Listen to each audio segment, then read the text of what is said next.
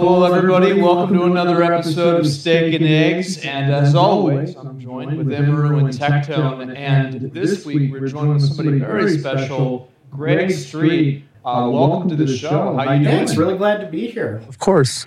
Oh my God. Okay. Well, yeah. I mean, of course. And now you're involved in game dev. What made you want to start your own studio? Because obviously you worked previously at Warcraft or Blizzard at Warcraft, and then worked with Riot on the MMO and probably League of Legends as well. Also, I believe. What made you want to go and make your own studio instead?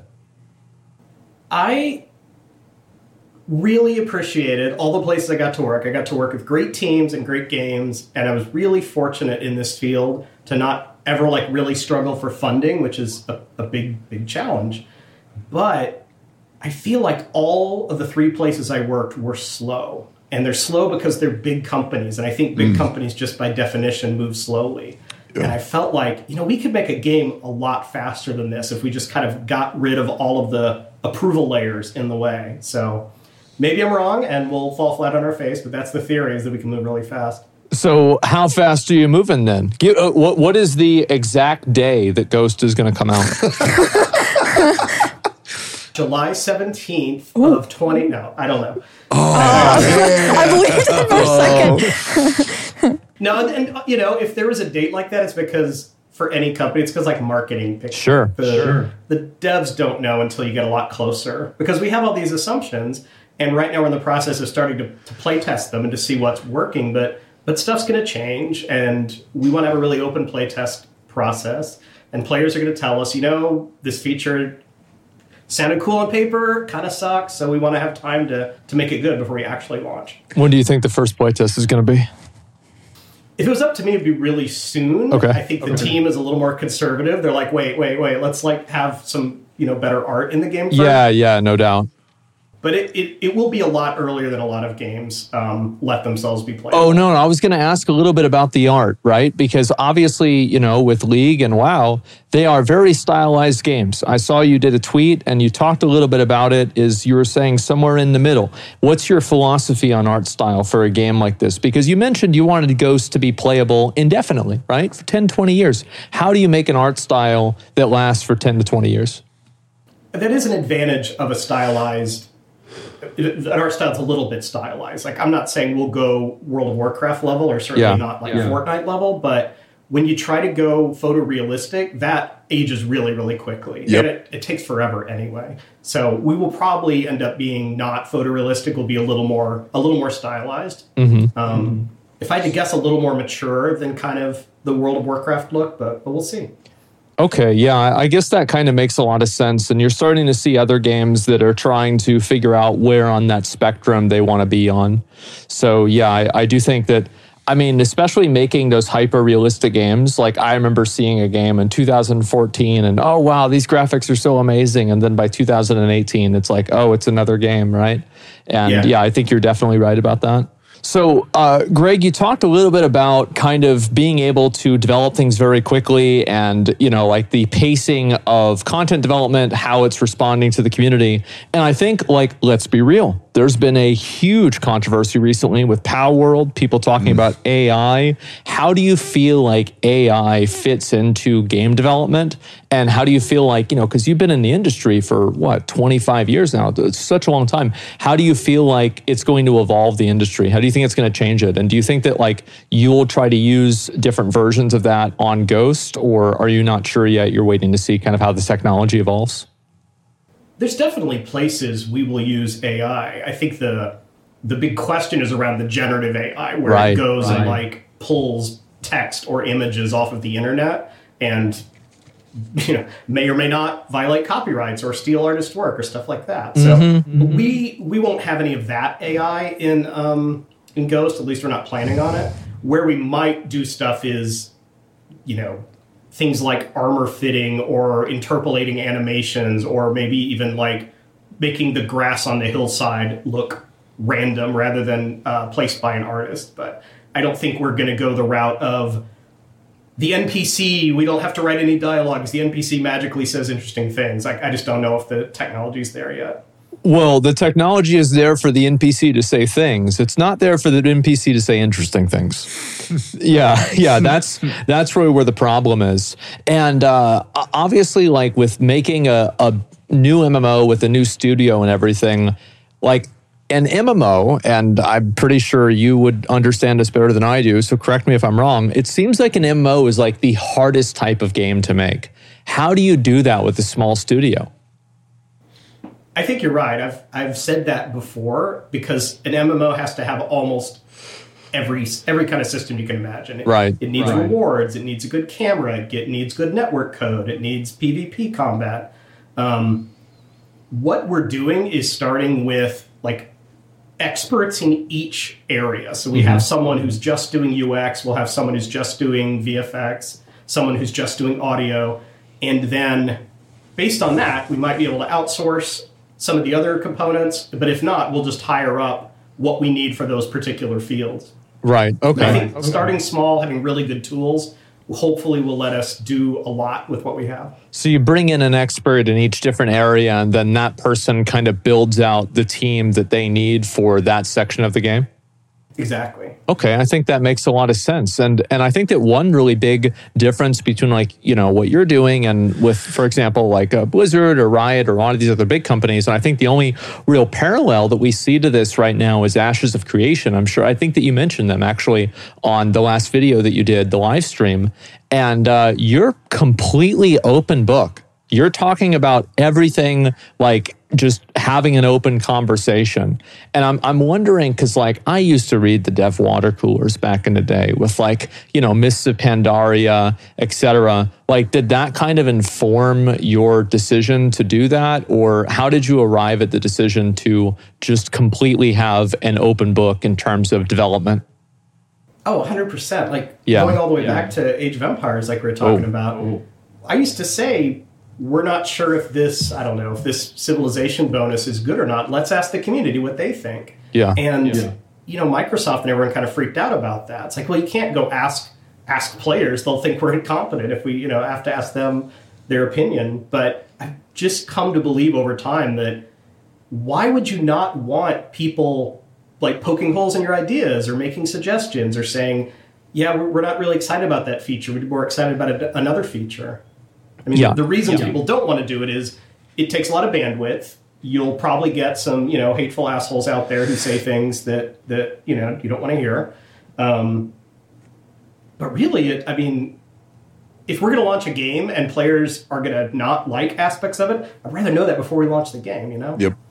So how much of your game kind of like, obviously I've seen a lot of discourse about the red and blue zones, and I'm actually really curious that like how much of that is open to interpretation by the player base. Like whenever that first playtest comes out, what kind of information are you hoping to get out of the players?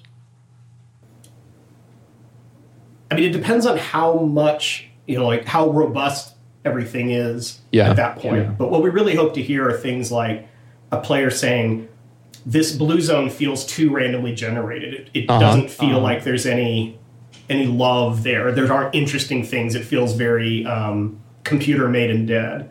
Or players aren't sure why they should like migrate from a blue zone to a red zone and back because the core loop isn't telling them, well, maybe you should go to a red zone now because it has a reward you want or something like that. I think both of those would be excellent sources of feedback. Just like kind of like, is this, how much of this is a guided experience versus how much of it am I trying to like just figure out myself and kind of just, you know, take a shotgun approach to, I guess you could say.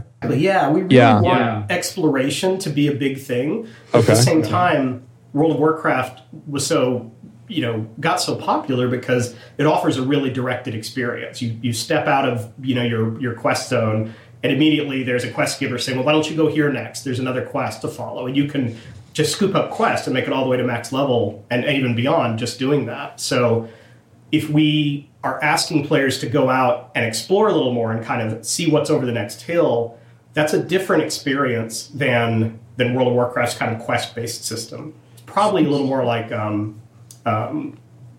Legend of Zelda, the two most recent games. And now, a word from our sponsors. Hi there. Retired bomber pilot Asmongold here to tell you about today's sponsor, War Thunder. Featuring over 2,500 tanks, planes, helicopters, and ships, War Thunder is the most comprehensive vehicle combat game ever, and it's available for free right now on PC and consoles. Join a community of over 70 million players and immerse yourself in PvP combat by piloting history's most powerful war machines. You'll be able to customize each of them to your liking with a huge variety of camouflages, historical markings, and even community-created decorations. And if you don't believe me, just ask my co-pilot, Imaru. Believe it or not, she has over 300 confirmed kills.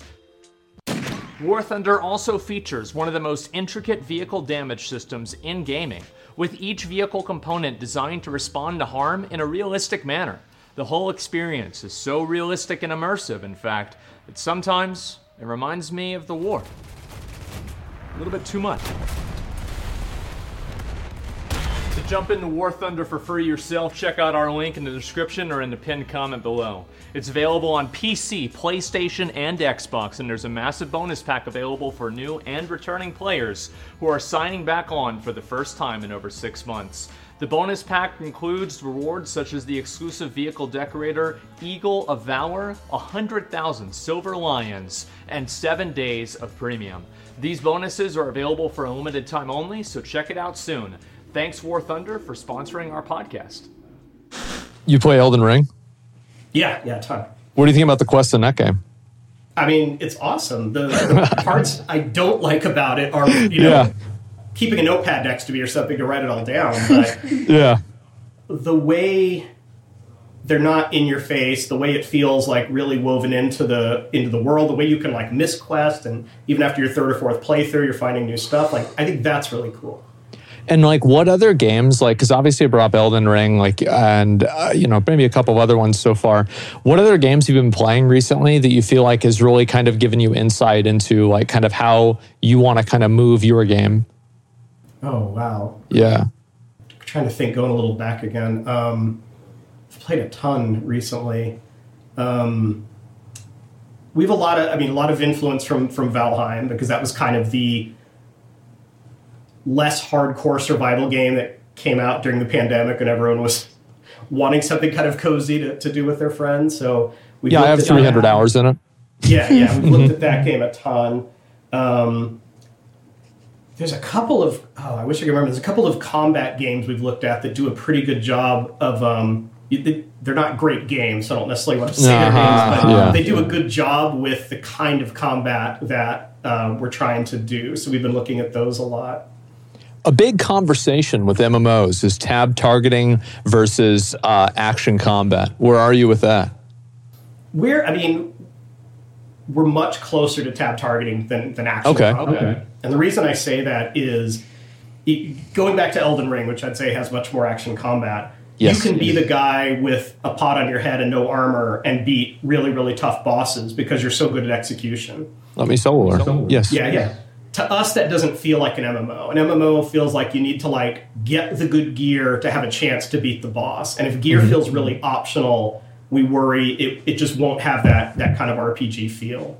So we want to be more actiony in the sense that you can move around the battlefield a little bit, and positioning matters, and you're not just going to sit there swinging at the target over and over again, but not so actiony that like you can dodge everything and take 0 damage. Yeah, okay, that makes sense. I feel like there was a lot of like classic WoW and old school WoW bosses that kind of followed that same paradigm where it's like you can do it under geared, but you sure can't do it with no gear. So I think that definitely makes sense. And like obviously with managing player expectations, do you think that this is a problem with doing the open development strategy, or is it kind of, a double-edged sword basically? Like you're going to have some advantages with some disadvantages? Oh, yeah. I mean, there are going to be players outright who say, if it's tab targeting, I'm not going to play it. Naturally. Without trying it, they're just going to say that. Yeah. But, we tried, like, healing is hard without some level of targeting. If you don't target with healing, you end up with a lot of, like, smart heals or area heals. And there's it's not, like, super satisfying that way. Yeah, I played New World. Yeah, I know. And I actually am kind of curious about, like obviously you've been in games forever. I'm curious, what mistakes have you seen games make in the past that you feel like you're trying to avoid with making Ghost? Oh gosh, I mean, we could talk for hours on that. A really big one that drove our development philosophy is that a lot of MMOs come out with a great level up experience because that's what the devs focused on and that's what was play tested. And then you get to max level and you're like, well, now what? And the devs are like, well, give us 3 months and we'll make new content for you. And so we really, really want to avoid that. We want to make sure our end game is solid. And the only way to make sure it's solid is by letting players play test the end game. And so whenever you talk about endgame, like endgame is really all about the systems. Like the systems are the driving factor, I feel like, for almost all of the endgame, like at least experiences that I've had in MMOs. And like, how do you balance between, systems and just kind of raw, like just spontaneous gameplay, like exploration type stuff? It really is driven to a high degree by the rewards because particularly at endgame, players get very focused on what do I do to get that next power increase, whether it's a new piece of gear or whatever. And so wherever the rewards point them is kind of where players go. And if you teach players, hey, wandering around in the open world is very inefficient, they'll just stop doing it. And if you tell them, oh, mythic raiding, that's where it's at, they'll kill themselves doing mythic raiding. So we just need a rewards design that says, for example, raiding may be the most efficient way to gear up, but it's not the only way. And if you want to just kind of push blue shards or run through the hardest blue shards, that is also a good way to get in-game rewards. It's kind of like a Timeless Isle back in the day, a little bit like that. Yeah, Candace brings that up all the time. That Timeless Isle is a great example. And I don't say that lightly because I know Blizzard has also tried to recreate Timeless Isle. Sure have. To great effect, but it feels like a good end game. It's not too directed. A lot of it is, I'm just going to kind of see what happens. I'm going to try this and maybe I'll be rewarded for it. Yeah, I think that makes a lot of sense. And like, obviously, like with MMOs are a very interesting genre because you have such a massive spectrum of people that are trying to play them. You have people that are trying to play them like it's an esport, and people are trying to play them 3 hours a week. And so like, how do you balance between making content for pro players versus making content for like casual players? And just like in general, like you remember like with WoW, right? It was always PvPers versus raiders and stuff like that. Like how do you deal with that? It's a bit of it's almost like a cop-out answer because to have a big enough audience to kind of make an MMO feel like an MMO, you need to appeal to a lot of different players. You can't just say, we're the MMO for like hardcore PvPers because that may be a very small audience. So you just have to think about what is satisfying to different groups of players and how can you deliver an experience that they will enjoy. Now, again, we can't be everything to everyone. We're probably not going to be a professional esport, for example. But we think we can offer at least a competitive PvE scene that may be worth streaming. We think we can have PvP because that's, it's important to a lot of players. And just make sure that if all you care about is like, I don't know, hanging out with your friends in blue shards and you're not ever going to run raiding, you may have less to do, but you'll still have something to do. And you may just run out of content if you don't participate in whole swaths of the game. Yeah, I think that's true. I'm actually kind of curious, like, what's your philosophy? Because, like, it's always good. Like, so I think that MMOs, like, one thing that's good is to have people be able to do what they want to do, but also have like really great incentives to just kind of, come a little bit out of their shell, right? You have like, for example, like a new WoW player. They don't really like playing with other people, but they really want to kill hoggers. So they're going to have to get into a group and, do something, or dead mines, right? And they hit that wall. Like, how do you feel like approaching that friction is like a healthy, like, where's that healthy balance between allowing people to play the game the way they want and then also creating friction that can feel good to overcome as terms of like being in a big group or, being able to like maybe do a profession that gives you an advantage or PvP or anything like that? I think the friction's important. And I know as devs, it's really easy for us to kind of give in to the players. Players are frustrated because they want to achieve something and there's a barrier in the way. So it's really tempting to say, well, let's just remove the barrier and maybe they'll have more fun. But sometimes it's that struggle that makes it so rewarding. And the reason, killing Millennia in Elden Ring feels like an accomplishment is because she's freaking hard. And so not everything in Ghost needs to be freaking hard, but occasionally you should come up against bosses that you can't solo. And you can skip them, or you can see if there's other players around who want to jump in with you.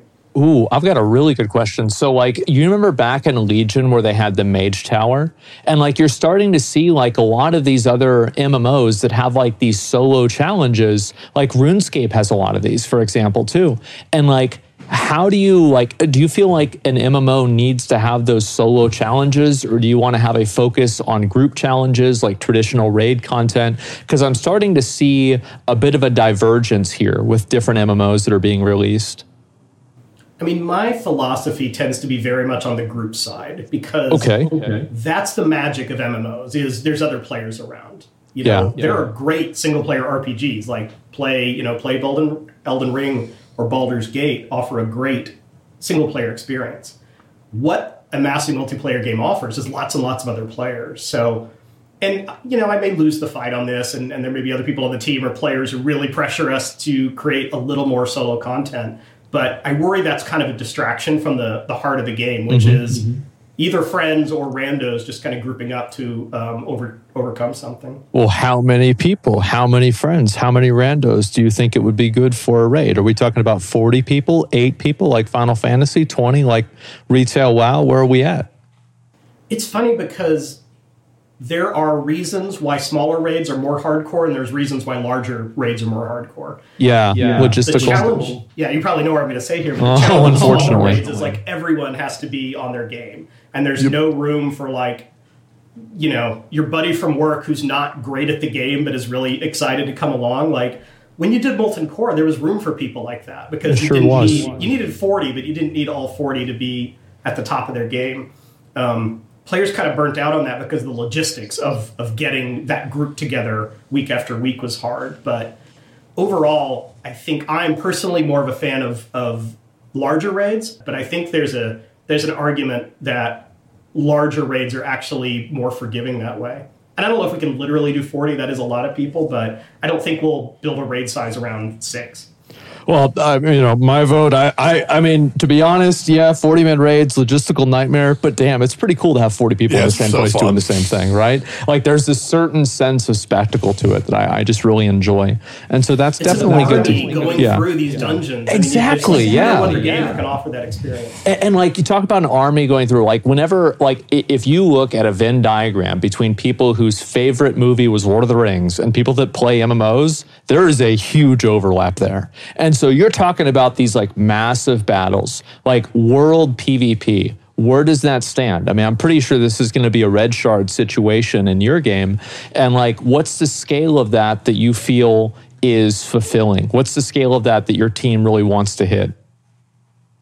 The funny thing about those really big battles is they're not super satisfying. Even if you can get the frame rate decent, you can't balance PvP so that 1-on-1 is fair and also 5-on-1 is fair. So those big battles just tend to be really, really chaotic. And so where I'm going with that is we may offer it and just not worry about the balance aspect of it. And if someone is really good at stunning whole groups of enemies, well, you know what? Kudos to that class. You're just being really good at that situation. We would love for World PvP to be more about objective control and maybe even politics, my guild wants control of this mine, rather than let's just gank everyone we see who's not part of our group. How do you feel about territory control? Because obviously territory control, for example, New Worlds used territory control recently.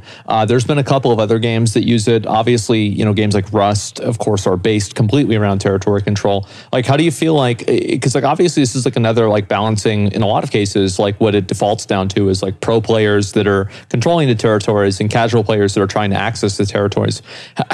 Do you feel that's a integral part of your game? Do you think that could be a good part of it, or is it something you kind of want to avoid? I think it could be part of it. If it works out, it will be because resources in our game are valuable and so players want them. The challenge of territory control, I think, again, it comes down to rewards. you have to, the first question a player is going to ask is, well, what do I get for controlling the territory? It's like, well, do you get, a star next to your name, or do you get valuable resources, or do you get better loot? And then the next question you have to ask is, well, if someone already controls the territory, what's my reward for attempting to take control of that? Because usually, even if you have that kind of territorial control, someone wins, and then it's a stalemate until there's some kind of reset from the game standpoint. So I think the question to ask is what do I get from doing this activity, and does that make it fun enough to participate in? Yeah, I think it's just that simple. I like your philosophy that pretty much rewards drive gameplay, because I think that's extremely true. It's true in WoW. I think it's true in a lot of other MMOs where, obviously, whoa, why is everybody doing this? Well, because it gives the best gear in the game. That's why. It's pretty simple, right? And yeah, go ahead. Terra Mill versus South Shore a lot. It was fun, it is for everyone for an hour, and then you're but am I accomplishing anything? It's fun. I giggle a little bit when I kill the Taran Shaman, but then nothing comes of it. I don't get experience or loot, and nothing changes in the world. And after a while, you're this is pointless. You're not going to go and do this for a month, right? You'll do it for a few days. There's the novelty of it, and then after that, people move on. And it's nice to be able to do that, but it's not like that should be the default mode of gameplay. I agree with you. I feel with a lot of MMOs, and I don't know if you kind of feel the same way with this, but for the longest time, it feels like every MMO is trying to be WoW. Every MMO is trying to be WoW. It's trying to be and recapture the magic that WoW had. And I find this to be very problematic, because you're constantly looking in the past to see what people are going to want in the future. You're constantly trying to chase after something that happened 20 years ago in a completely different world. What do you think is different about an MMO that succeeds in 2024 or 2025? The problem from my point of view is that MMOs are ungodly expensive to make. Yeah. So if you're going to ask your publisher to give you $100 million to make a game, and then you say, well, we don't know if players are going to like it or not, that suddenly looks, pretty risky. Yeah. But if you say, hey, we're going to make it a lot like World of Warcraft, the kids love World of Warcraft, that becomes a much easier sell. So it's of course. The reason we think we have a chance here is we're not going to wait till the end. We'll be able to say along the way, hey, players are really enjoying this game. They keep asking us when's it going to launch? When can they play more? It feels like we're onto something here. Maybe now is time for us to launch and do big. But that allows us a lot more room to experiment along the way. Yeah, I think that makes sense. And leading up to launch, publisher, being able to get the money for it. So is your game going to be pay to win? Yes. Oh, thank God. All right. What's wrong with you? Finally, Tectone, you'll be able to play it. Thank God, man. I mean, and that's the big question, right? With all of these new games, right? Is you have everything about this game looks amazing, because you're totally right. How are you going to recoup these costs? And there's been conversation about that with Blue Protocol recently, Throne and Liberty, and I think there's another game as well that's an MMO that's coming out that that's kind of the but wait. What's your philosophy on monetization? How do you want to monetize Ghost in an ideal world? So to start off, I was totally joking about pay to win. Sorry, Tectone. Oh, damn. Next one. Right now, if we had to guess, we would much rather do something that feels like a traditional box sale, or maybe a sub, and probably not the free-to-play with microtransactions approach. That's been done. I think players are a little tired of it. It can start to feel like a lot of the development effort goes into new things to sell to players rather than the core content of the game. So, and I don't know. We'll see what the world looks like when we're closer to ship. But that's, if I had to lock in an answer today, it would probably be that. It is crazy because I am 1,000,000% tired of the free-to-play approach to MMOs. I don't like it. I like being told that okay, you buy the game, pay your subscription, and you have a complete game. No other advantage can be purchases besides maybe, I guess, store mounts. But other than that, I love just you buy the game, get a sub, and you're good to go. Yeah. I think subs started to lose their favor, 5 or 10 years ago. But since then, now everyone has a sub to Netflix and everyone has a sub to Amazon and Game Pass. And again, maybe the tide will turn and there'll be some other monetization people are excited about in a few years. Yeah, I cannot shudder to imagine what that could possibly be. You know, maybe finally by then NFTs will have caught on and people will have gotten into that. Definitely. Yeah. I mean, well, and that's another thing, right? Is like there's a lot of these like buzzwords, but you talked a little bit about having a game that like applies to everybody and a game that's like, you know, kind of appealing to a lot of different people for different ways. And, you know, it's not really as popular now because a lot of people brought it up, like the whole idea of like a metaverse. And whenever I think of a metaverse, what do I think of? I think of World of Warcraft. I think of an MMO, right?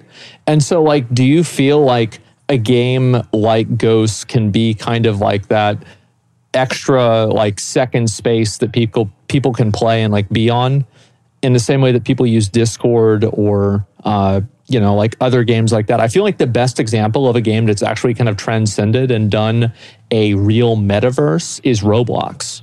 And I'm curious to see, like, you know, because like I could see Blue Shards having a form of that functionality. Yeah, I think when the magic happens in those games, it's because you finish up work or school or whatever, and you say, I just want to jump online and see what my friends are doing. And you can even do that through Discord or Steam or something like that. But that's when it starts to take on a social space, when you're like, I'm going to go see what my friends are doing. Let's see what kind of mischief we can get into tonight. That's a different experience than saying, I'm going to go on to Elden Ring and see if I can get a new sword or something. Yeah, I definitely think so. And like one question is like, you know, you talk about Elden Ring getting a new sword. And I recently noticed this. I started playing Monster Hunter recently. It was a great game. I played Elden Ring as well.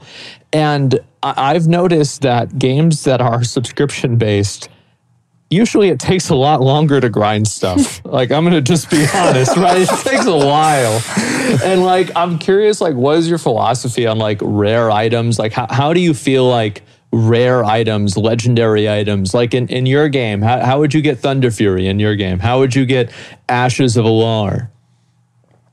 When, as developers, I think even as players, when we talk about the grind, it's usually when the treadmill is kind of too in your face, when it feels like I need 1,000 shards of whatever to complete this legendary, and I pretty much can figure out that I get a shard an hour, so I'm looking at 1,000 hours of grinding ahead. Naturally. Players, you know, we all know how these games work behind the scenes, and there's random drops, and I think it just depends on how in your face is it. If it's the kind of thing where I play and occasionally I get some shards, but I can't kind of math it out to, the drop rate is X, I think it tends to feel a little better. I think there's a lot of room in our game for really rare drops, chase items, invincible, Ashes of Alar are like super rare drops compared to Shadowmourne, which is like, I have to like get these number of items and I pretty much can math out how many of those it's going to take. Yes, I've gotten both of those and all of the above, and it was, oh my God, getting Shadowmourne was a hell of a lot easier. It definitely was. So I definitely understand and appreciate that. And I think that, it's kind of like whenever you can see the man behind the machine, people start to lose interest and they're like, I'm actually just on it. I'm actually just a rat in a cage. Oh my God, I can't believe it happened again.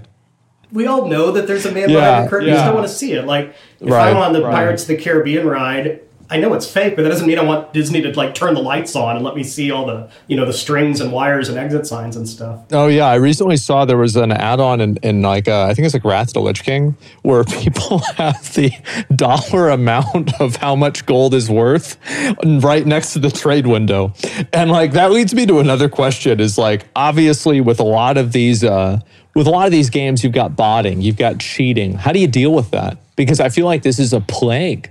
It's happening with like every game, especially now that things are being automated. I see people running like 72 instances of one game on one PC. It's crazy. It's a really hard thing to combat because on the one hand, you want the player economy to mean something. Like a very easy way to stop it is to say, well, players can't trade anything. Yeah. And then maybe the only botting would be, do you want to buy an account or something? But the reason botting often occurs is because things have value, whether it's gold or stones of Jordan or whatever. So if it can be automated now, it has a monetary value and someone's willing to pay real money for it. It is hard to combat. There's not easy ways to do it. Free-to-play games tend to be a little worse at it because there's very low barrier to just like making 1 million accounts than at least something where you have to like sign in with an email and put down a little bit of cash to start an account. Yeah, no, I agree with you. I mean, like, and also I think it's about how much people are able to interact with each other. Have you ever played PoE, Path of Exile?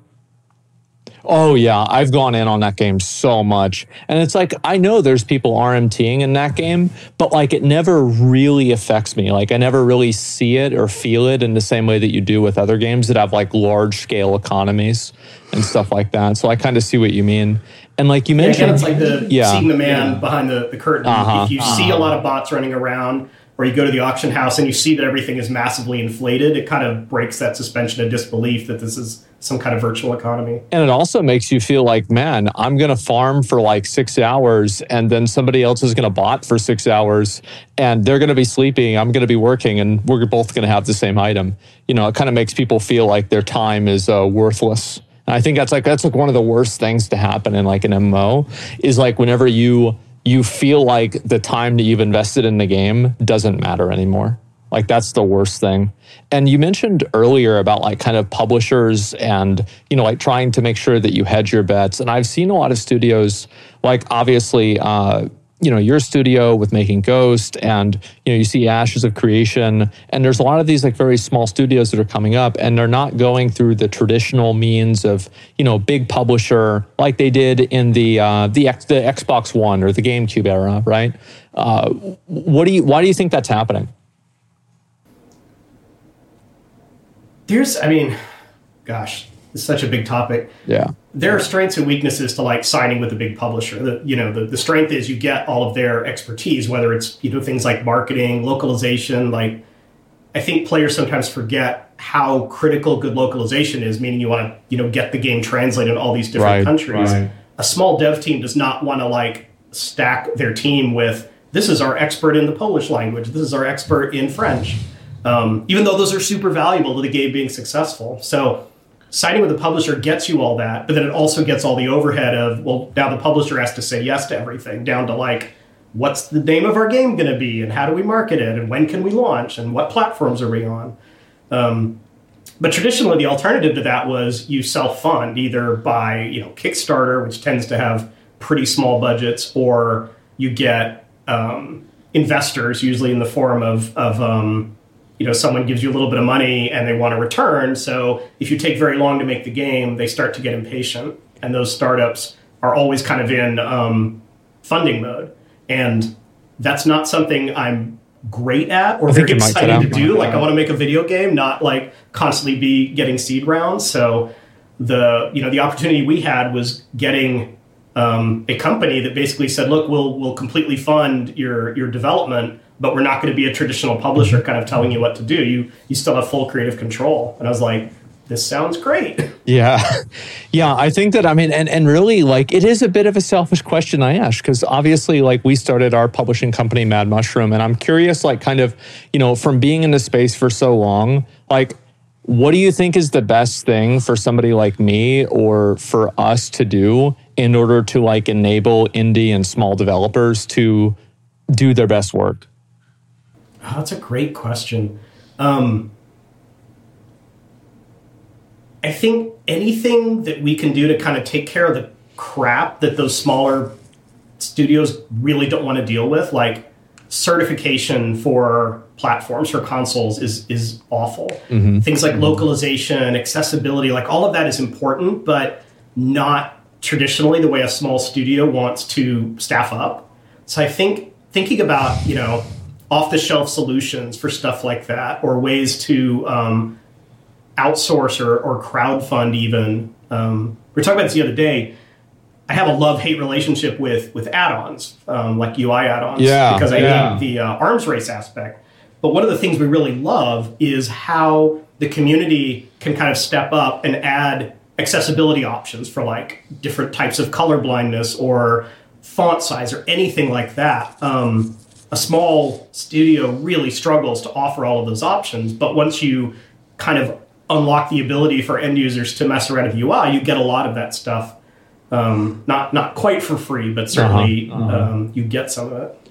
You think Ghost is going to have add-on functionality? Again, who knows? We're a long way from ship. But if I had to guess today, I would say we will allow a lot of add-ons that let you customize things the way you want, but not a lot of add-ons to kind of make combat rotations easier. Like, if we do anything like a weak auras, it would be built in and not, a mandatory add-on that you have to have because the game doesn't give you enough information about what's really going on. Oh, that's so good to hear. I watch people that raid and they have the weak aura on, and it's like some sort of like a torture thing where they're like playing air horns and they're saying different words constantly. Like, what is this? So yes, I'm very, very happy to see that. And no shade to weak auras. It's awesome software, and it is. I think it's solving a need that the game by itself isn't solving, and that's not to say Ghost just needs weak auras built in. I think it's more about, can we build Ghost in such a way that the combat isn't so dependent on, that debuff just dropped off, you better freaking get it back on the boss or you're going to wipe. Yeah, people wouldn't use it if it didn't work. That's really what it comes down to. Yeah, I think that like one really big indicator is like, there are certain fights where there are things that are internal timers, and then there's also things where there is like an external timer that you can see that is just like visual. Like, for example, the boss having an energy bar or something like that you don't really need a third-party resource for. And I feel like that's something that games used to do a lot of, and now we're finally starting to see them do more of it, where there's like more just blatant visual indicators that a more observant player can kind of pick up on. I think like Final Fantasy, even Destiny, do a better job than World of Warcraft about, hey, you're standing in the fire, get out of the fire. Right. And I can pick on WoW because I worked on it for so long. Some of that's a limitation of the game. Some of it's just the taste of the game makers to not be too overt about. You can take it too far. I think, was it? Oh, I'm blanking on the game now.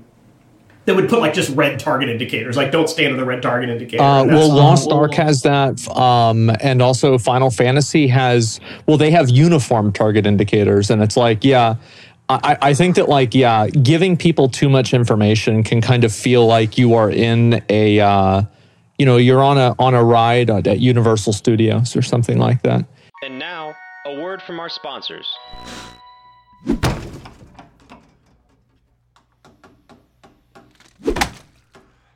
Yep, this is your socks without today's sponsor, Vessi.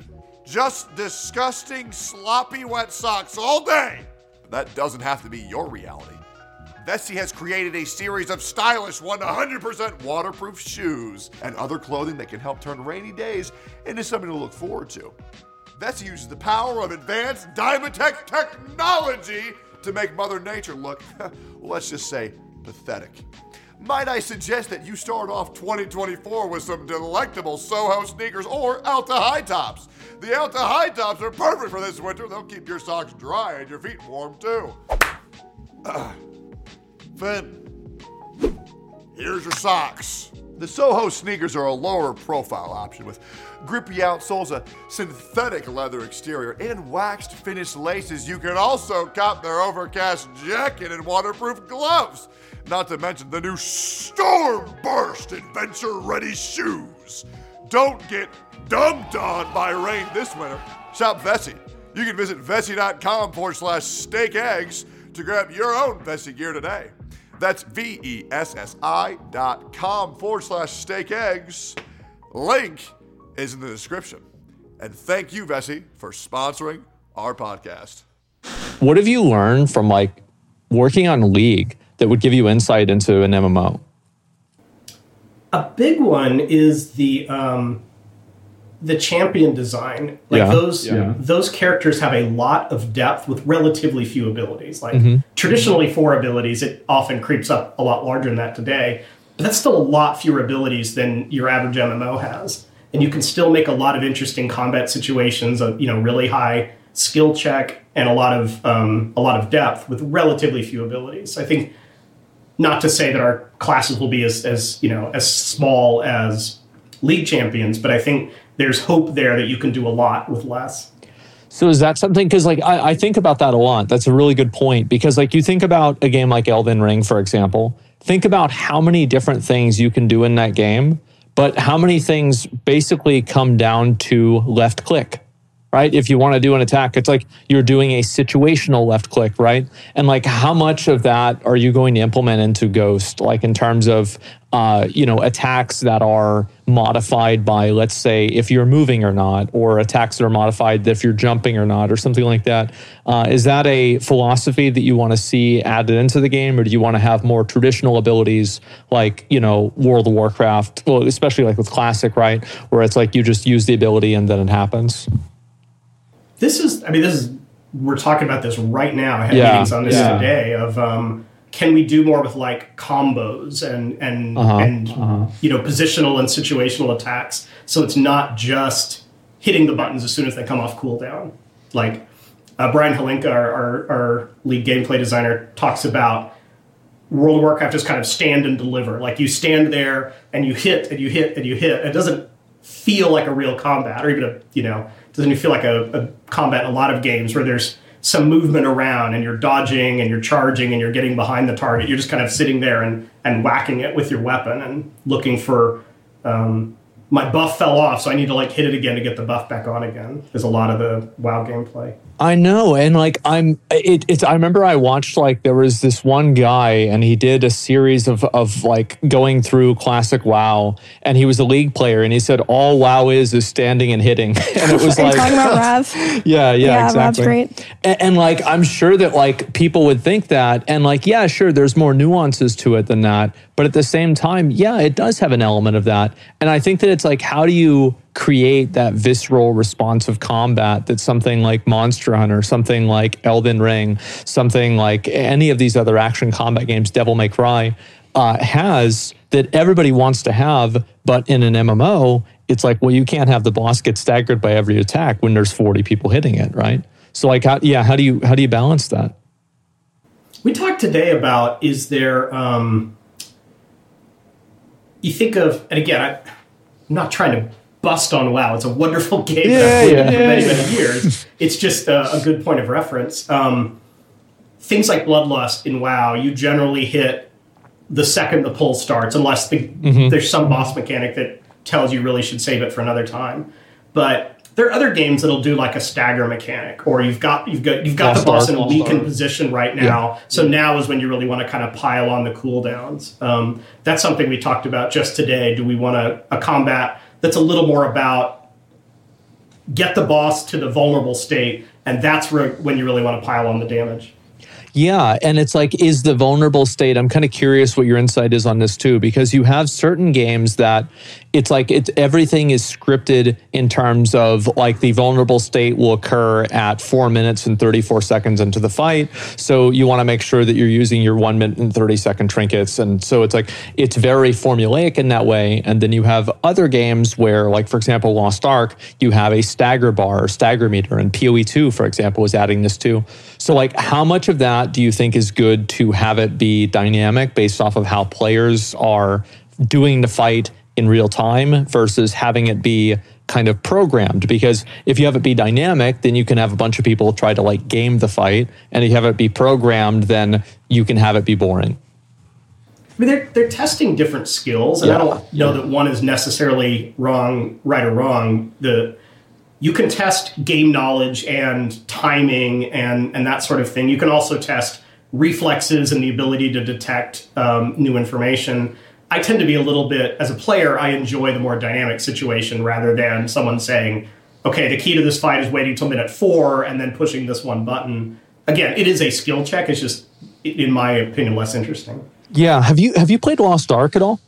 Mm-hmm. Oh, yeah. Okay. Because, like, yeah, a lot of these examples you're giving me, like, these are things that Lost Ark has, and they've tried doing. And, like, that game has some really incredible raid encounters. I mean, obviously, it's a very different experience because it's an isometric game. And, like, camera angle, I think, is a big component. And, like, is Ghost going to be a free look camera, same as like, World of Warcraft, Final Fantasy, or is it going to be isometric or fixed like Lost Ark or League? Probably it will be a free camera like Final Fantasy. Okay. But I agree with you that Lost Ark does a lot of things right, and to me that feels a little more like a quote-unquote modern MMO and something we're trying to learn from. Oh, yeah, absolutely. And I remember doing Vaulton. I feel like Vaulton is probably the best ARPG fight isometrically that I've ever done. It was incredible. Yeah. And so I'm really happy to hear that. Because like you have a lot of these games that, really get the combat right. It's just, man, if only the game wasn't pay to win, and like, a few other things, that would be nice. And so, yeah, I'm really happy to see that. And what is your, so you have this is kind of a weird thing, right? Because you're talking about having things certified for consoles. How do you feel about cross-platform compatibility? With a PC player being able to play with a PlayStation player. And, even as far as mobile. Because WoW had a mobile app, but that was it. Overall, we're fans of the idea that you could play cross-platform. Yeah. Maybe your buddy has an Xbox and you have a PlayStation. Or maybe you have both, and tonight, you don't have the big TV, so you got to go play on your PC. It's nice to be able to just kind of move your character over and start playing. I think where it gets dicey is if you dictate the experience has to be exactly the same. And within the world first raid, if there's not 25% of people on Switch and 25% people on PlayStation, you failed. So if players decide PC is the way to do cutting edge combat, that's fine. We're not going to try to make everything exactly equal as long as it is playable and feel like you can, make some progress. Right now, mobile is not something we're investing in. If the game is awesome and people love it, maybe we'll consider it. But right now, it just... Mobile is really different. You have to worry about things like, how do I add dialogue to these characters when I can't have a big download and things like that? Yeah, I think that makes a lot of sense. And mobile games definitely have a bad rap. And so it's kind of hard also, and this is an issue, right? Because especially as a smaller studio, you're managing expectations. And I feel like expectations have changed so much this year. The biggest example, last year it was Elden Ring. This year it's Baldur's Gate 3. And how much do you think games like that, these massive blockbuster mega games, kind of shift the expectations? Because you look at something for example, Starfield. Starfield, I think, was an average game, right? It wasn't great. It wasn't the worst game ever. It was just kind of average. But people perceive it as being a lot worse, for example, because you're comparing it with Baldur's Gate 3, at least in their mind, right? And I know there's a lot of people that like Starfield. I'm not trying to shit on them, but that's just how people see it. And so how do you manage those kinds of expectations? And do you think that these big games coming out are affecting those expectations in a positive way, in a negative way, or what? Because I've heard a lot of discourse about this with game developers over the past couple of years. I think you just have to be very clear about where are you really trying to make an impact on players? Where are you trying to be best in class? Baldur's Gate did really, really well on the companions and their interactions and things like that. And then I think secondarily with the bazillion different paths through the game, do you want to kill this NPC or save them? That's kind of it. It's a well executed game, but no one looks at Baldur's Gate and says, what I love about this game is it has I don't know. The combat's okay, right? It's good. It's not, I even think that the previous Divinity game's probably a better combat. Yeah, I think the Divinity games have slightly better combat. But where Baldur's Gate is really best in class is the companions. And where Elden Ring is really best in class is this, gigantic open world and this feeling I can just hop on my horse and go anywhere and kind of find something cool there. So I think as long as you really blow it out of the water in a couple of places, players are kind of willing to be forgiving of other aspects of the game. So it's you talk about the branching storylines, and I remember seeing your tweet about that exactly, and those are the 2 points that I think that you brought up, and I definitely agree, because if you ever, and this is not really a very great way to look at it, but if you look at TikToks, there's a lot of TikToks of different characters saying different things in Baldur's Gate, or different things about Shadowheart or Astarion or something like that, or with Elden Ring, I think that you're right too, with people finding this serendipitous, oh my God, this is a huge new boss I've never seen before, or, doing some cool combat thing. And so with these kinds of games, obviously, a lot of them, they're built around kind of these best in class experiences, like what you're saying. What is your best case scenario? What is the best in class experience that Ghost is trying to deliver? We really hope it's the concept of the blue shards, offering you something new every time. we think a lot of games, pick on Starfield or No Man's Sky, what they're promising is infinite replayability. Like, we're going to have infinite planets and everyone is going to be unique. I don't think that players actually care about that as much as when I go to a planet, it's really, really cool. Yeah. So what we're trying to do is say, we'll have a lot of planets. Maybe it won't be infinite, but we'll have a lot of planets, but they'll all be cool and they'll be interesting things to do and stuff you haven't seen before and, cool combat. It's not super fun to go to a new planet you haven't seen before and you go explore it and there's kind of nothing there. There's rocks. Maybe there's one pirate base that you've seen before. So that is where we hope that we really, really make a difference while still bringing that within the overall design of an MMO. It's not just a game about going to these different shards. It's a game about doing that and then kind of bringing all the loot you've gotten and everything else into the traditional MMO endgame with large zone, timeless isle type zones and dungeons and raids. So we talked for just a couple of minutes before we actually started, and you mentioned about some of the survival aspects of games. And how much of those survival aspects, because this has been like a big thing recently, like obviously you mentioned Valheim, this is massively popular, Pal World just recently came out, massively popular. A lot of these games have come out and they've had these survival elements to them and people have really enjoyed it. And I think that everybody is trying to hone in on like what is that perfect middle ground for how can you make a game that has the perfect amount of survival elements? And so how much survival element is Ghost going to have? For us, we think of what the survival genre brings are kind of, it's a very designery way to speak about it, but new verbs for the player to do, because you're not just killing bad guys, you're also trying to like eat and keep yourself warm enough and build a shelter and things like that. There's just things to do. In a traditional MMO, you never look at the trees because the trees are not interesting. The trees are just there to kind of block line of sight. But in a survival game, now the trees are a source of resources. Like you want that tree, you want to chop the tree down. So I think that's what it's about for us. It's less about, you're probably going to die, and then, next game in a roguelike way, it'll be a different experience. Like, I can't imagine you really freezing to death much in Ghost. That's not the point. But we could have a zone where it's chilly, and so you have to make special protective gear before you can go out and explore. Okay. A lot like Valheim. Yes, the mountains. Yeah, I mean, and I think that, like, for example, like the food and drink, right? A lot of survival games have this, and I feel like this is very vestigial. Like, why do we really have just simply a bar? And you look at how much Valheim innovated that with, like, the types of food that you can have and how they change what you do. So you can have food that now, like, with the Mistlands, it gives you the austere mana, or you have stamina or health, and you can choose that dynamically. So it's like turning kind of like a checkbox into a mini game. I think that's one element that I'm really happy to see some survival games actually starting to innovate on and change.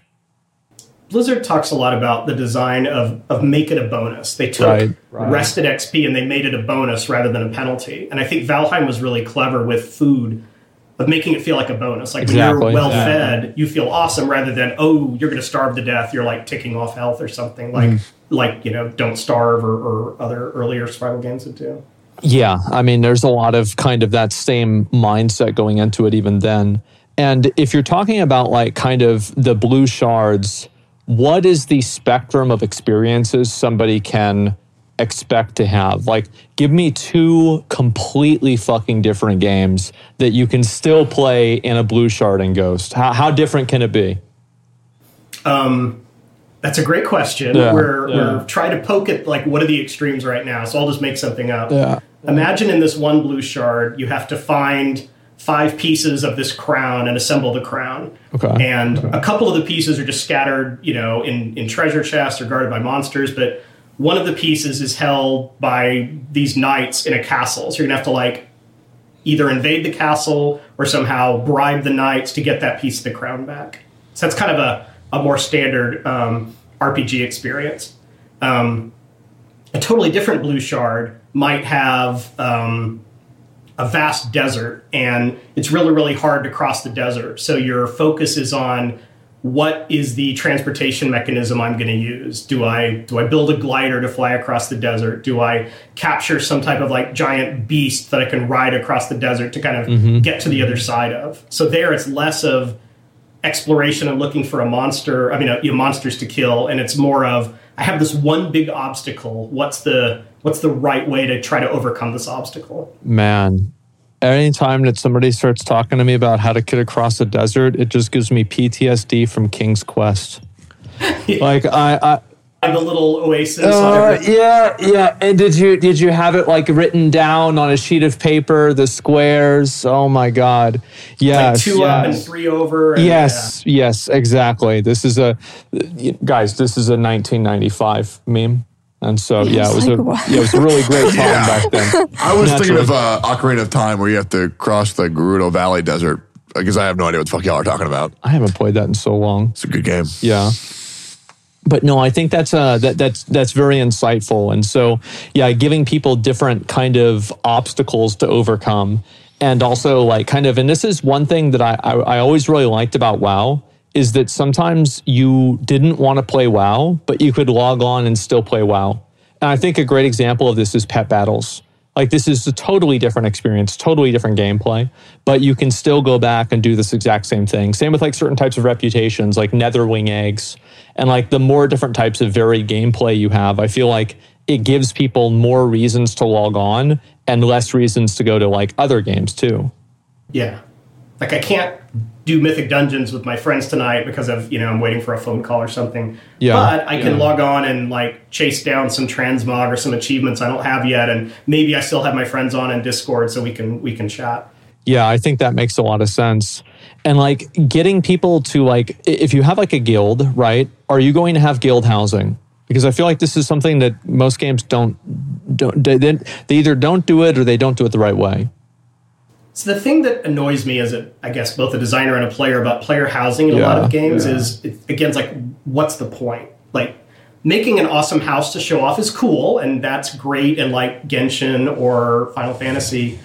But our vision is more that within the blue shards, because you're building up bases, you can just decide one of those is going to be either your house as a player or your guild's house, but still there are monsters out in the world. Maybe your place gets attacked. There's a lot more.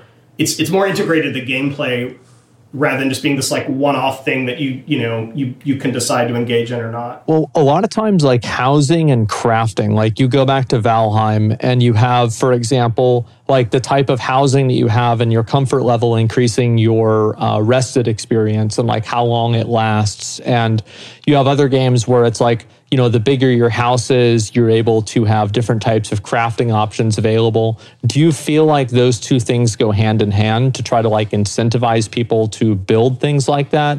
Or is that just kind of something that could happen, but it's not that important? No, I think it's absolutely important. That's why, when I said before you have more verbs in those games, like that's one of them is, in order to craft, I need this type of building, and to build this type of building, I need to build this other thing. And so you have this progression that feels good when it's tuned well.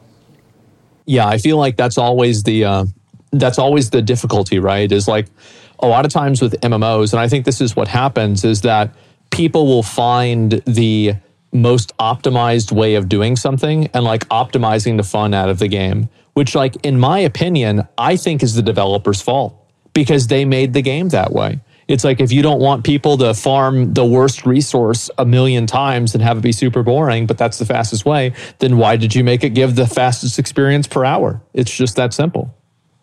Yeah, we also speaking as like on behalf of bad developers here, we listen to players saying, well, I'm bored, I need more to do. Right. And so the developer's like, well, here, I'll give you something else to do. Here's some daily quest. Here's a grind. Here's some reputation to get.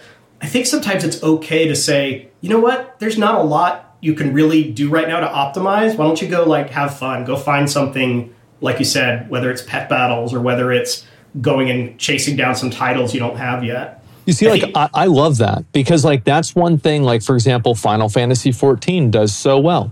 It's like you come in, you do the content, you finish the content, you're done. Modern WoW has actually started going more in that direction, which is really nice to see. You even see, like, Season of Discovery, the new classic version. Like, yeah, they're doing that. They're like, okay, yeah, after you've already leveled all your characters up and done the raid, you're done, buddy. Hope you had fun, right?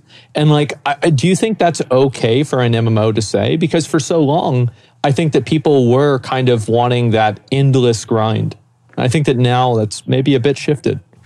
Yeah, I agree. Again, the risk is that if you're a subscription-based game and players say, hey, it's February and I've gotten all I can out, I'm going to unsub for the next 3 months. Right. You know, that starts to hit your bottom line. So then the developer's like, well, what can we do to keep them logging in? Because then they'll keep paying the sub. How do you feel about the FOMO aspect of games? Like games adding in FOMO in terms of like seasonal rewards, login rewards for, oh, I was here for this time and this place and I did this activity.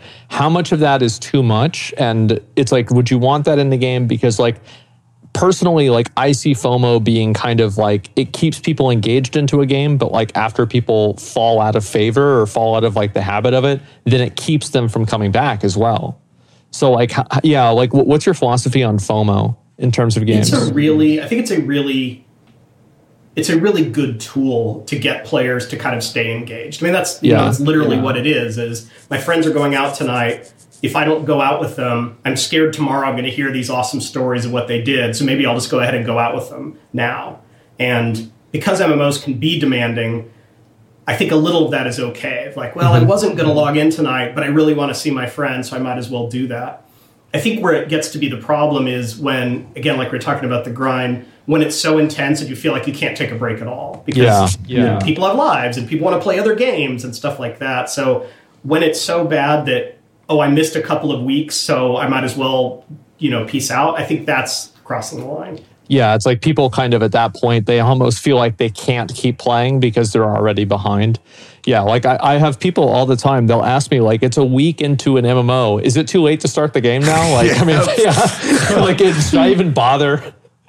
Yeah, it's nuts. That's unfortunate. And like, so like with the meta chasing and obviously like, how do you feel like, what I do or what Tectone does or what Emmy does or any of us, like with making content about games, like how much do you feel like the way that people make content about games has changed the way that games are developed?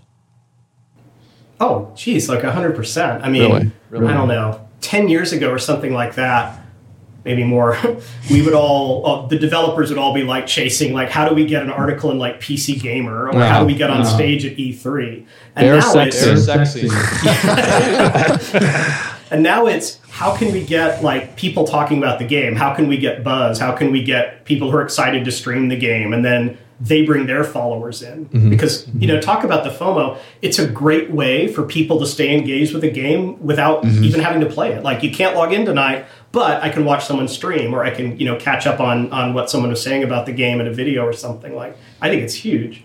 Yeah, I think so too. I mean, it's one of those things where I think it's just a mode in which games have evolved.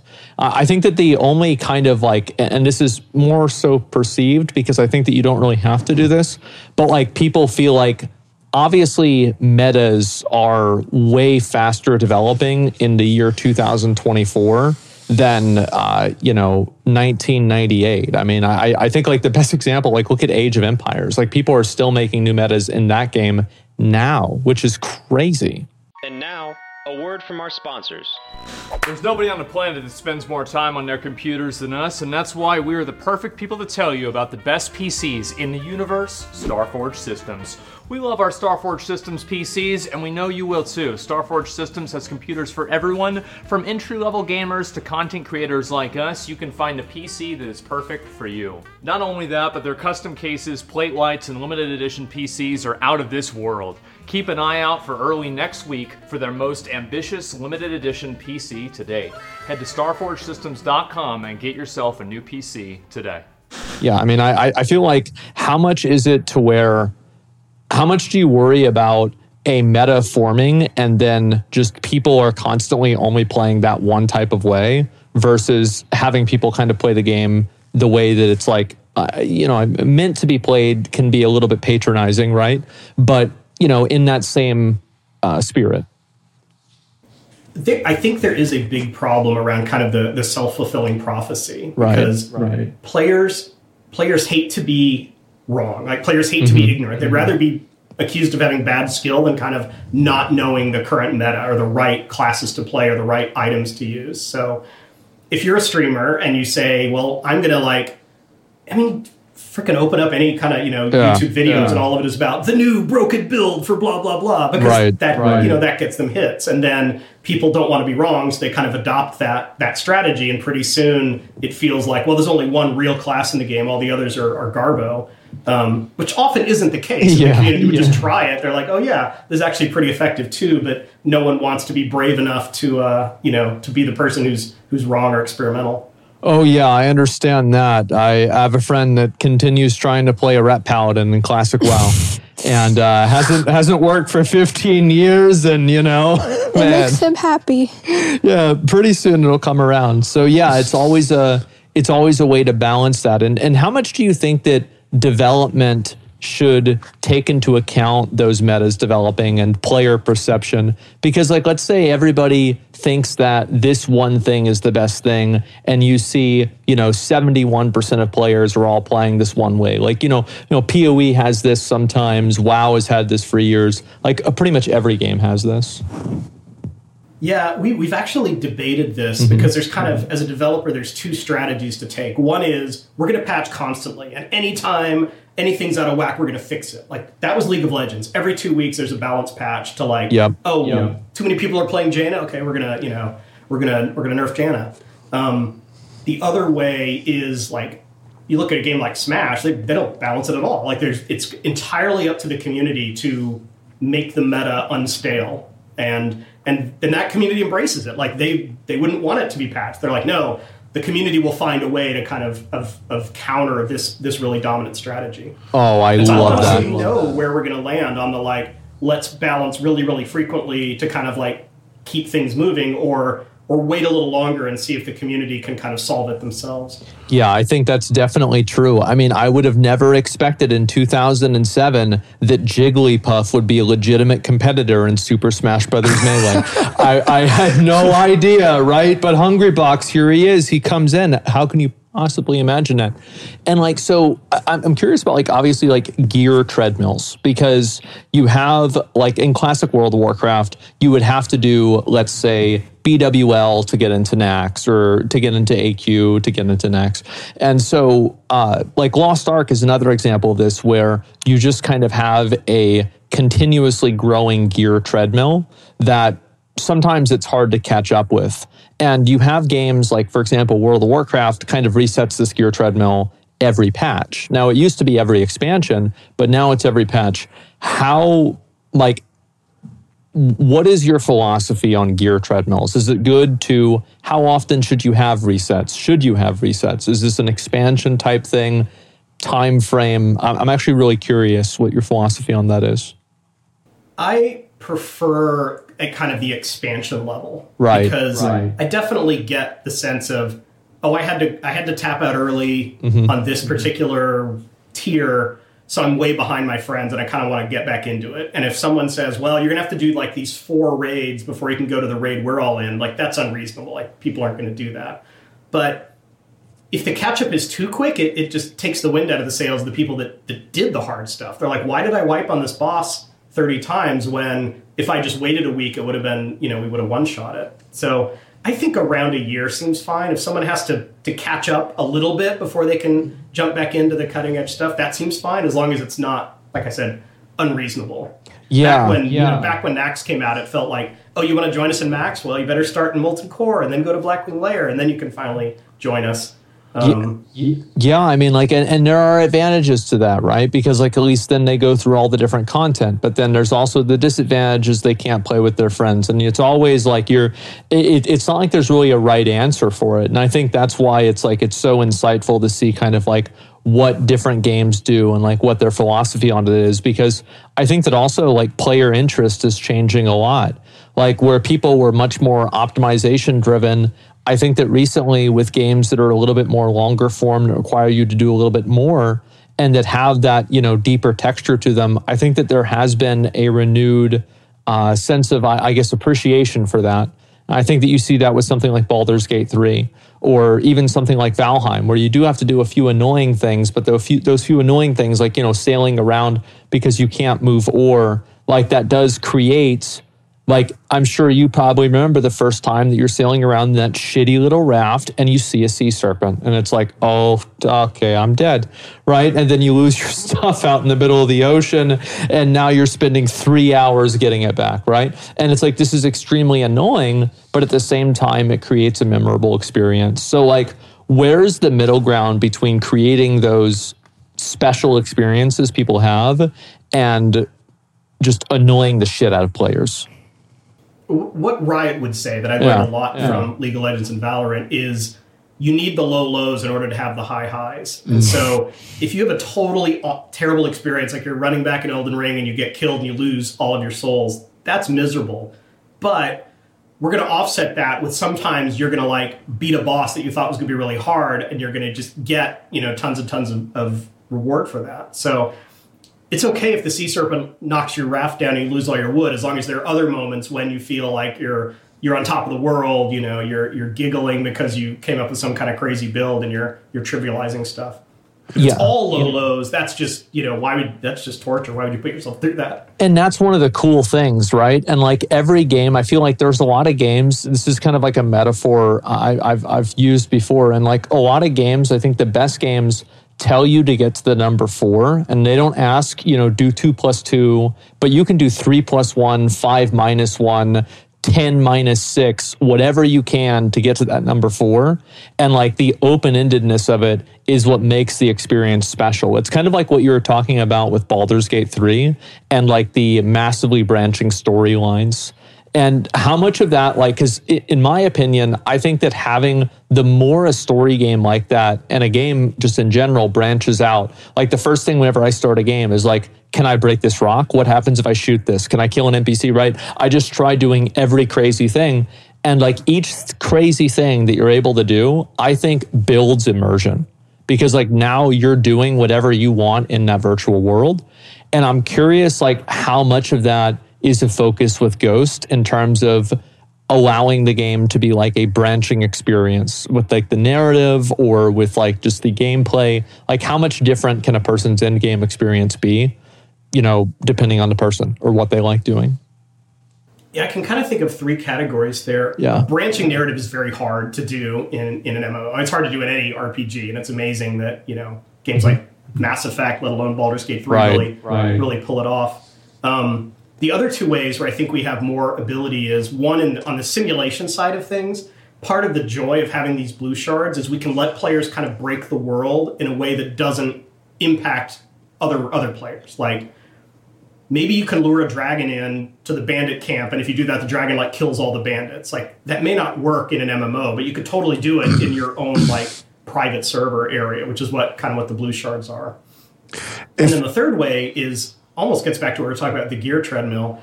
Gear treadmills feel like they're at their most shallow when there is clearly a best in slot and everyone kind of agrees on the best in slot. And the best in slot is very easy to prove because it's just bigger number. Warcraft, it's what gives me the highest DPS against a single target? Like that's the end all be all. If I can ask a question. It's not that way in Elden Ring because the weapons are very, very different and they're very situational. So you don't just say, oh, I'm just going to like grind my way up to this one, Moonlight Greatsword or whatever, and that's the only weapon that matters. And so I think if we succeed in giving our combat a little more depth and texture, it'll also make the rewards a little more interesting, where the answer is more often, well, it depends on how you play, and not just, +3 agi. Well, that's higher DPS. That's a really long answer. If there's something I can ask, something that I've never really understood is class imbalancing. And games like League of Legends, where like some of your most popular characters fall off and they're not to be used for years to come. I don't really understand that because, in my opinion, when designing a good class, it'd be like, okay, this character gets to 100. Now, how does this character get to 100? It gets to 100 by doing 25 times, or doing 10 times, or doing 100 times. And like for games with have a heavy gear system, I understand that once they get to max level, or they'll do more damage than a character who's at mid level. Why do you think class balancing is so difficult for game devs to do? Because I see this in almost every single game that I play or MMO. There's always a best class to like some absurd degree, like Demon Hunter doing 80% more damage than other classes at the launch of Legion. Why do you think class imbalancing is like such a huge thing in almost every video game? I mean, this was my life for a long time in World of Warcraft. Yeah. Part of the answer is because it depends on what the target is. And the community will often decide, well, it's the third boss on this raid that matters because that's the one everyone's stuck on or whatever. That's the patchwork that is gating everyone's progress. And so let's just say on that fight, Demon Hunters just have an advantage. And so all of a sudden it's like Demon Hunters are overpowered. But if you look at the other 7 raid bosses, it may not be the case. It may not be Demon Hunters. It may be, it may be Hunters. And then players are like, well, that doesn't count because that's not the boss we care about. And it also depends on at what gear are you talking about? Are you talking about someone who just steps in the raid with just a few blues and a few purples? Or is this like with every good, best in slot gear, at which point you should be like one-shotting stuff anyway. Like, do you really care I what guess the balance that's is fair. like, what the is totally maxed out? Mm-hmm. So it's complicated. And then, it gets to be like, well, the Demon Hunter is really, really good if you have an Evoker and if someone is power infusing you or whatever, but in a different comp, that effect doesn't happen. I think the problem is, in my life at least on WoW, it was, hey, we did these sims, and then we have these World of Logs parses, and those both say that this class is great and this class sucks, and then that just kind of became the accepted truth. Oh, yeah, it definitely is. And as soon as people decide that something sucks, then it sucks. And that's it. Whoa, why are you playing the class that everyone else sucks? Yeah. What's wrong with you? Yeah, nobody's inviting that guy. Yeah, exactly. You're playing a red paladin? Yeah. Yep, that's the example. 100%. Well, anyway, I want to say thank you so much for coming on and talking about this. I've had a million questions, obviously. And so, thank you so much for your time. If people want to play Ghost or keep up with it, what can they do? Right now, it's very hard to play Ghost because we're not giving out keys. Oh, yeah, yet, true. You can follow along. Our studio is Fantastic Pixel Castle. You can follow our website or whatever we're calling Twitter these days. Right. We have just hired a community manager, and as soon as that person starts, we will have a lot more information out. Like one of their first jobs is going to be setting up a Discord for us so that we have a better way to kind of engage with people who are interested. Again, at this early stage, we understand not everyone's going to be interested this early, but hopefully enough people out there are. That's great. And do you have any sort of insight or time frame of when we can actually see some gameplay from Ghost? Again, if it's up to me, I guess it kind of is because I'm the boss, but I would love to do it as soon as possible to kind of pull the Band-Aid off and get players used to oh yeah, this game does not look like a game that's about to ship. There's gray boxes and there's stand-in art and stuff like that. I kind of want to just get that out there and have all the memes start about how terrible the game looks so that we can just start having the conversation. Anchor it low and then go higher. Yeah, I get it. I see what you're doing. Yes, exactly. Well, thank you so much, Greg, for coming on the show. Yeah, we really appreciate it. And guys who are watching, thank you all very much for watching. Make sure to follow Greg. Make sure to follow Fantastic Pixel Castles. God, what is it? Yes. FPC, yes. we say a lot because Fantastic Pixel Castle. Okay, there is only one castle, gentlemen. Yes. Yes, thank you so much for coming on. Make sure to give them a follow. And guys, I think that pretty much just about wraps up the episode. So thank you, Greg. Thank you again, Greg, for coming on. And I think we pretty much got it. Thank you guys very much for watching. And we will see you all in the next one. Peace. Then you turn and you look at me. There's a little glimmer that I can see. A sparkle in your eyes. It makes me realize all we need is you and me. A light shines from your eyes. It brightens any cloudy day. And I find